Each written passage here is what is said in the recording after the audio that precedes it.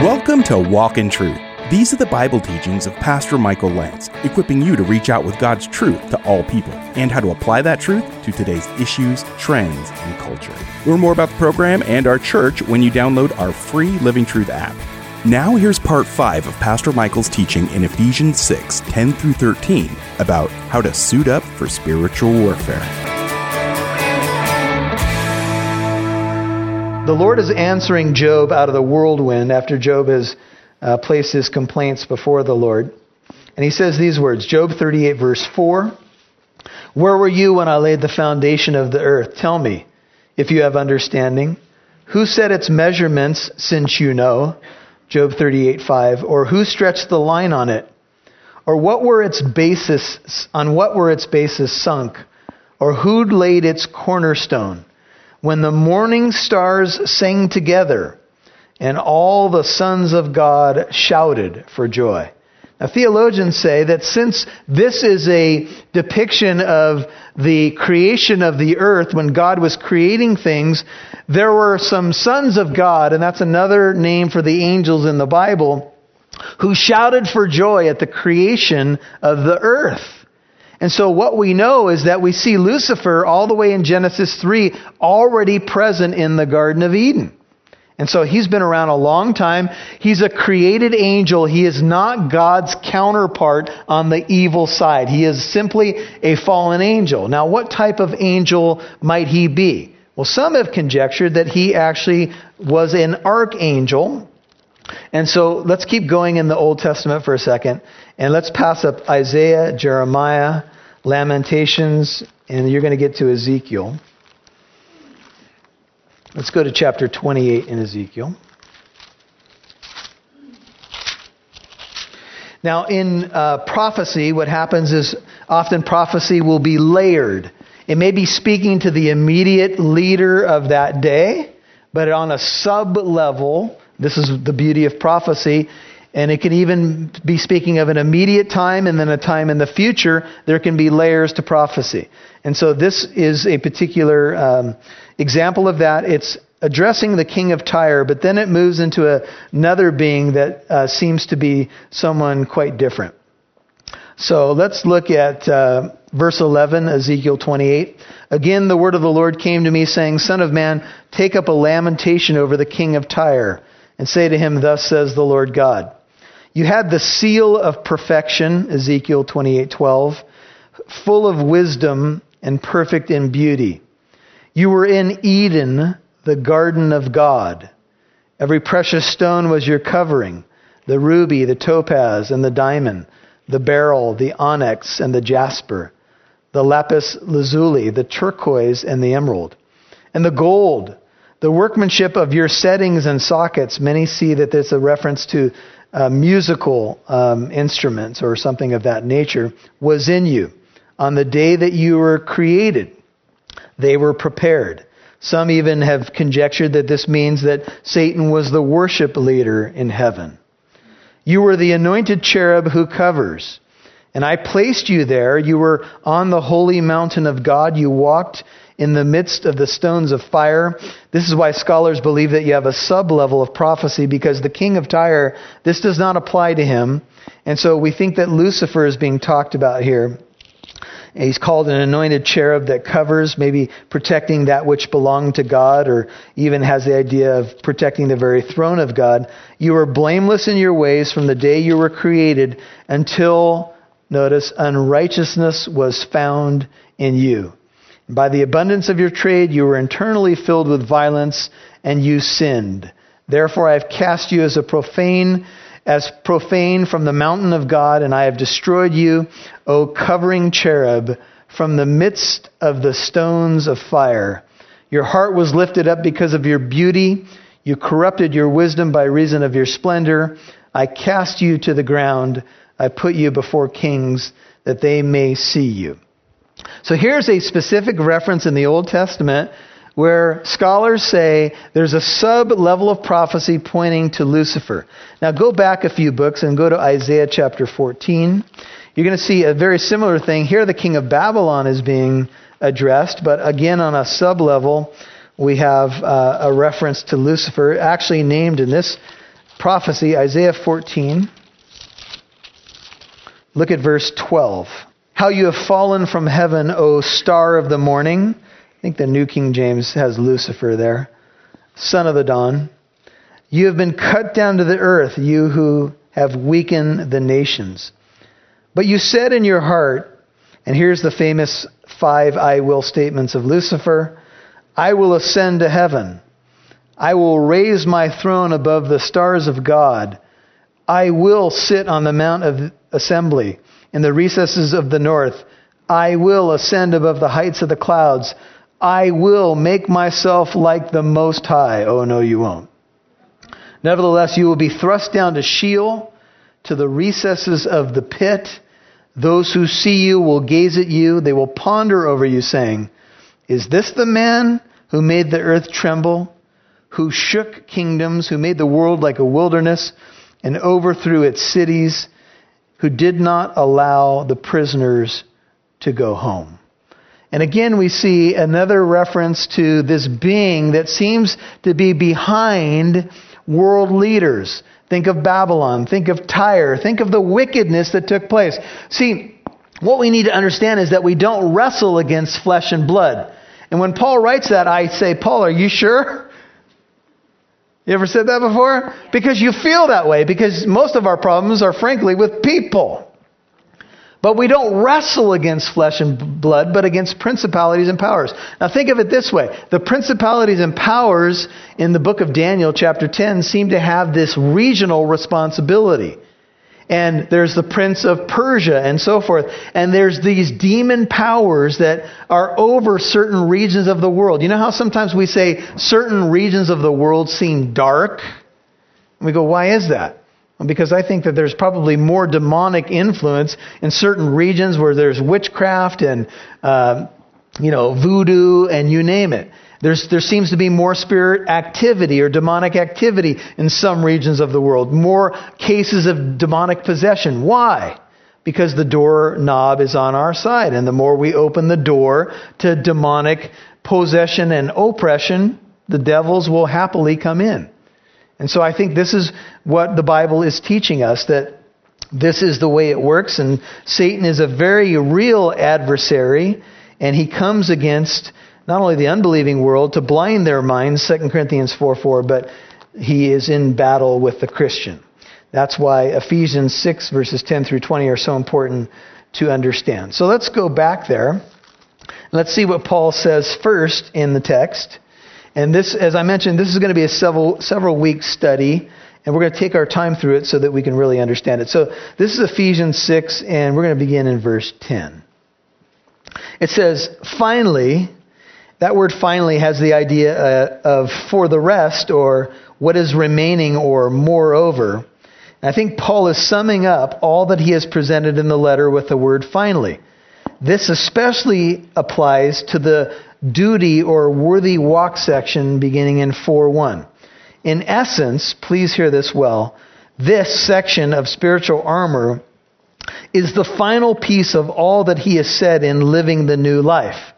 I don't think Paul is just summing up the letter. I think the word finally is he's saying, I've taught you about putting on the new man. I've taught you about being filled with the Holy Spirit. I've taught you about how that should affect every practical area of life. And now finally, I'm going to give you the coup de grace. I'm going to give you the final piece that you need to understand to complete the ensemble. You got to get this. Finally. I'm summing it up, but this is the rest. This is what remains. This cannot be separated from what has come before it. It is essential to round out the complete plan for the victorious Christian life. I wrote in the book, and I told you it's on the website, that the first 4 years of my Christian life, I was an absolute mess. I brought all this baggage into my Christian walk, and I will tell you that even though I was born again and saved, I kept going back to some of the old sins. I felt like I was a guy on the winning team, but I was a loser. Ever felt like that? Because I knew what was right, and I knew what I should be doing, and I even felt God pulling me into ministry. And yet I found myself going back to some of the same sins and the same places that got me in trouble. Now the good news, and I say that because I want to encourage some of you who are in that place in your walk right now, to give you some encouragement that you're never going to be perfect, so you can get over that right now. But your Christian life, and I stole this from John MacArthur, but I think it's important, is not about perfection. It's about direction. Very important that you get that. Your Christian life is not about perfection. You will never be perfect. It is about what direction you are moving in. Okay? At the end of every year, I want to be able to look back on that year and say, I'm not the man that I want to be yet, but I'm not the man I used to be. Now, in those 4 years, what started happening is God was confronting me with my sin. And each time he confronted me, it was as close to an audible voice that you could get. The Lord was saying to me, Michael, I want to use you, but this has to go. And I would fight him a little bit. And every time one of those sins would be put off, it's the old analogy of the sandbags in the hot air balloon. Every time a bag of sand or a weight in my life got thrown out, the balloon went a little higher. And another bag of sand went out, and the balloon went a little higher. Until eventually all those sins were in my past. Now, I confess to you, usually from this hunk of wood, I've not arrived. But those sins that I carried into those early years are in the past now. Praise God, because he does give us victory. Areas where we may have been fearful and we may have, thought, I could never do that or I could never be that. No, you can, because God is the one doing the work. But sanctification, we must understand this, is a process, and you learn how to fight as you go on in your Christian life. And you learn that as you starve sin and feed the inner man, you become stronger as a believer. You'll hear more from Pastor Michael in a moment. Thanks for tuning in to Walk in Truth today. Did you know there's more where that came from? Download the Living Truth app to listen to more of Pastor Michael's teachings whenever you want. You can even watch videos. And if you're local to Southern California, you can get updates on church events, new studies, and more. Download the free Living Truth app today. Hey, Pastor Michael and the team really appreciate you listening to Walk in Truth. It's our goal to bring you the truth of God's Word and help you apply it to your life, to equip you when people in your community have questions, not to throw the truth in their faces, but to have an answer for the hope you have inside you. Would you please help us with something? Would you please reach out to us today to tell us how Walk in Truth has been a blessing to you? We have a church board, and they would love to hear from our listeners. They want to know how this ministry is reaching you. We would love to know how Pastor Michael's messages have helped you day to day, or even just this one time if you're a first-time listener. Please take a couple moments to either call us and leave us a message or email us. The number is 844-48-TRUTH, or you can email us at contact@walkintruth.com. That's 844-48-TRUTH, 844-48-TRUTH, or contact@walkintruth.com. And thank you so much, and God bless. We'd love to see who's listening, so please connect with us on Facebook, Twitter, or Instagram. Just do a search for Walk in Truth Show. Now, back to Pastor Michael Lance right here on Walk in Truth. And you learn that as you starve sin and feed the inner man, you become stronger as a believer. You learn that when you're in the fire of temptation. I want to take you back to a story. Many of you are familiar with it. You had Shadrach, Meshach, and Abednego. That's the names they were given in Babylon. And they are having to face the colossal image of Nebuchadnezzar, and everybody's told to bow down. Well, they refused to bow down, even with all the pressure. And just to get to the heart of the story, because I'm not going to tell it in this context, but you know that they end up in the fire, and there's a fourth one that comes into the fire, and it's the Son of God. And here's what we discover. We discover that when we stand against temptation, even though we could make every excuse in the book, let me say this, I've said it before, it's elementary, but it's important. Temptation is tempting. If it weren't tempting, we wouldn't call it temptation. We'd call it something else. It has to have some appeal to my flesh to be tempting. Otherwise, I wouldn't even bother with it. So the devil can come in very pretty packages. The song, The Devil with the Blue Dress On. Amen. There's some truth to that, right? And so we need to understand that this is the battle This is what we are in. So they're facing the decision and everything in them. I'm sure if we were faced with that, fiery furnace heated up 7 times hotter, or bow down for a moment and hope God forgives you, what would you choose? They said, Nebuchadnezzar, whether God delivers us or not, we know he can, we believe he will, but even if he doesn't, let it be known to you, we are not going to bow down before your gods. Well, he throws them into the fiery furnace. Now, would God have forgiven them? Sure, I think he could have or would have. But they would have lost their testimony. But here's the most important thing for this topic. They would have missed God's provision in the fire. You see, when you face the fire of temptation, it's hard. It's difficult. Everything in your flesh is saying, give in, give in, give in. And when you say, Lord, there's a way of escape. You are the way of escape. Come into the fire with me. Then God shows you that his presence is provision enough to get you through it. The problem is we often don't call God into that. What we do is we say, God, I'd like to go on vacation as a Christian for a while. Let's be real. But if we are willing to call God into the fire of temptation, and that's exactly what it is, God will bring a stabilizing presence. He won't always pull us from the fire. He will join us in the fire. You see, the book of Hebrews says we have a great high priest in heaven, and he ever lives to what? To intercede for us. It says we can call upon him and he is able to come to the aid of those who are tempted. Hebrews 2:18. In Hebrews 4, it says he is able to help us. And the idea of the word help, I've shared with you in the past, is a nautical term. It's used for frapping. It's running cables along the hull of a ship to stabilize it in the storm. That's what he does. He doesn't always remove temptation from us, but he stabilizes us in the midst of the fiery trial that we may be going through. This is the nature of the battle. The battle belongs to the Lord, but you've got to bring the Lord into the battle. And if you don't, Dr. Walter Martin, and I've mentioned his name several times, some of you still don't know who he is. Shame on you. He wrote the book, The Kingdom of the Cults. Great anointed preacher. I believe he died in the late 80s. He said, if you go onto the battlefield naked without the armor of God, there's only one thing that you will be, a casualty. There's no armor for the backside either, nothing to run away from the battle, right? It's about going forward in your relationship with God and knowing that greater is he that is in you than he that is in the world.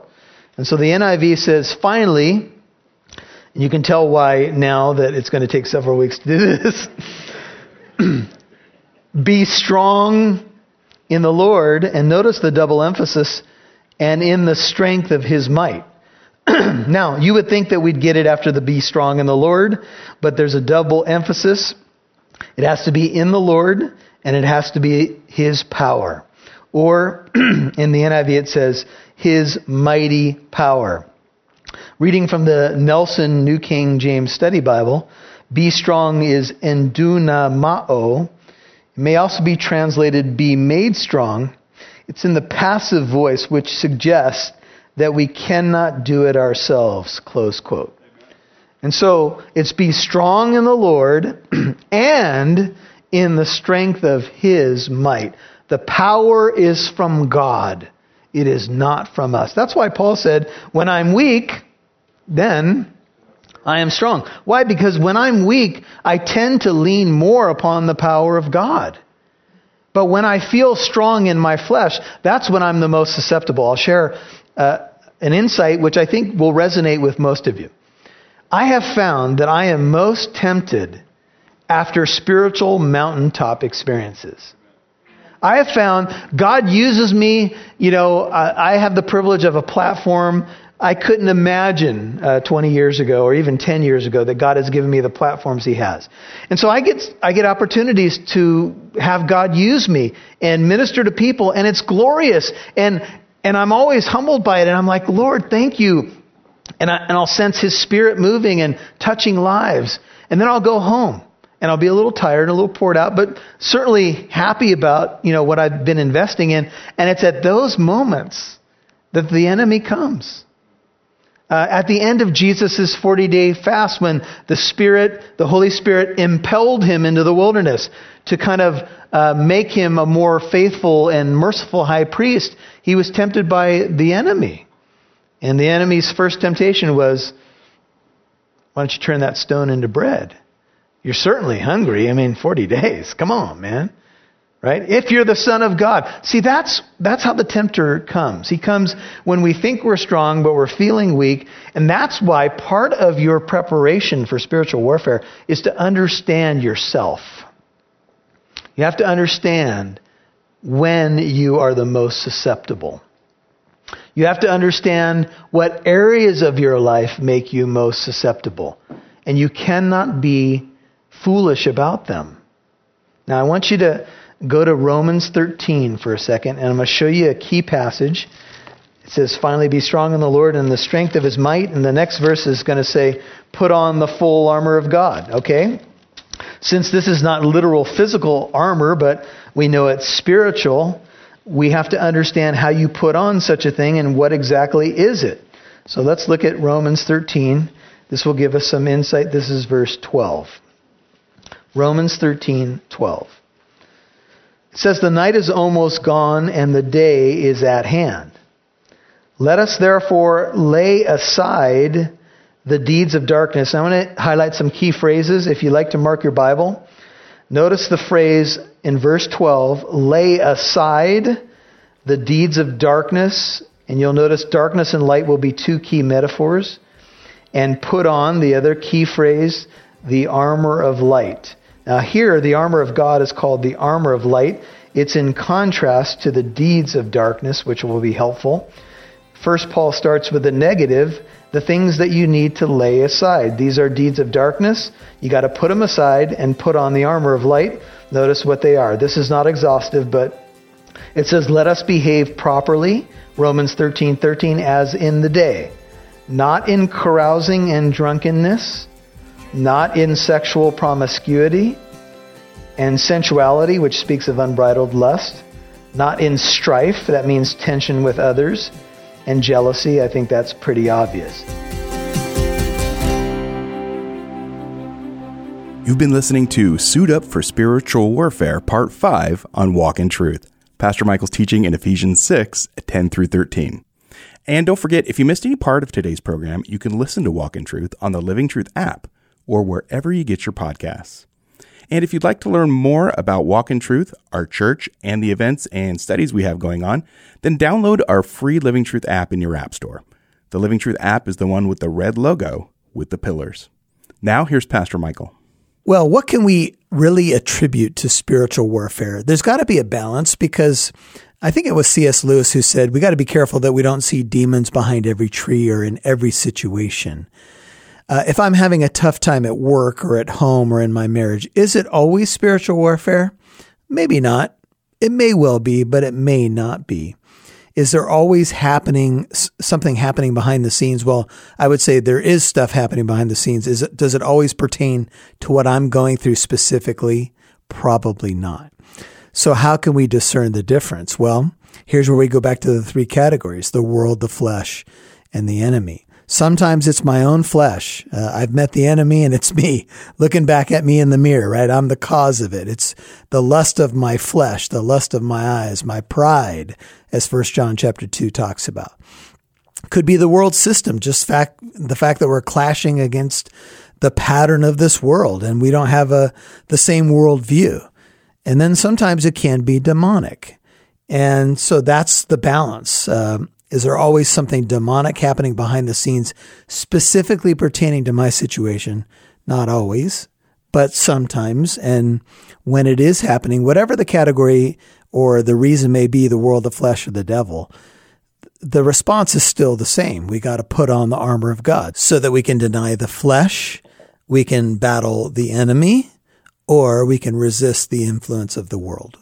Either way, whatever the origin may be, it is the same response. Put on the Lord Jesus Christ and you'll be able to stand strong. This is Pastor Michael Lance. This is Walk in Truth. Hey, it's exciting to be part of your day. Thank you for listening. Thank you for praying. We pray that this program is a blessing to you and that you're being better equipped to fight this good fight. Hey, if we can help you in any way, you can send prayer requests at walkintruth.com. walkintruth.com. Send us a prayer request. We'd love to pray for you. You can always reach out to us at 844-48-TRUTH if you need prayer. I have written a book on spiritual warfare. It's called Suit Up. It is available on Amazon, and it's also available if you give us a call at 844-48-TRUTH or even send us an email, walkintruth.com. God bless you. We will see you right here tomorrow for more on the spiritual armor and spiritual warfare. And join us tomorrow for the conclusion of Pastor Michael Lance's teaching about spiritual warfare in Ephesians chapter 6, verses 10 through 13. I'm Mike Massaro. Thanks for listening to Walk in Truth. Our goal is to equip you to reach out with God's truth to all people.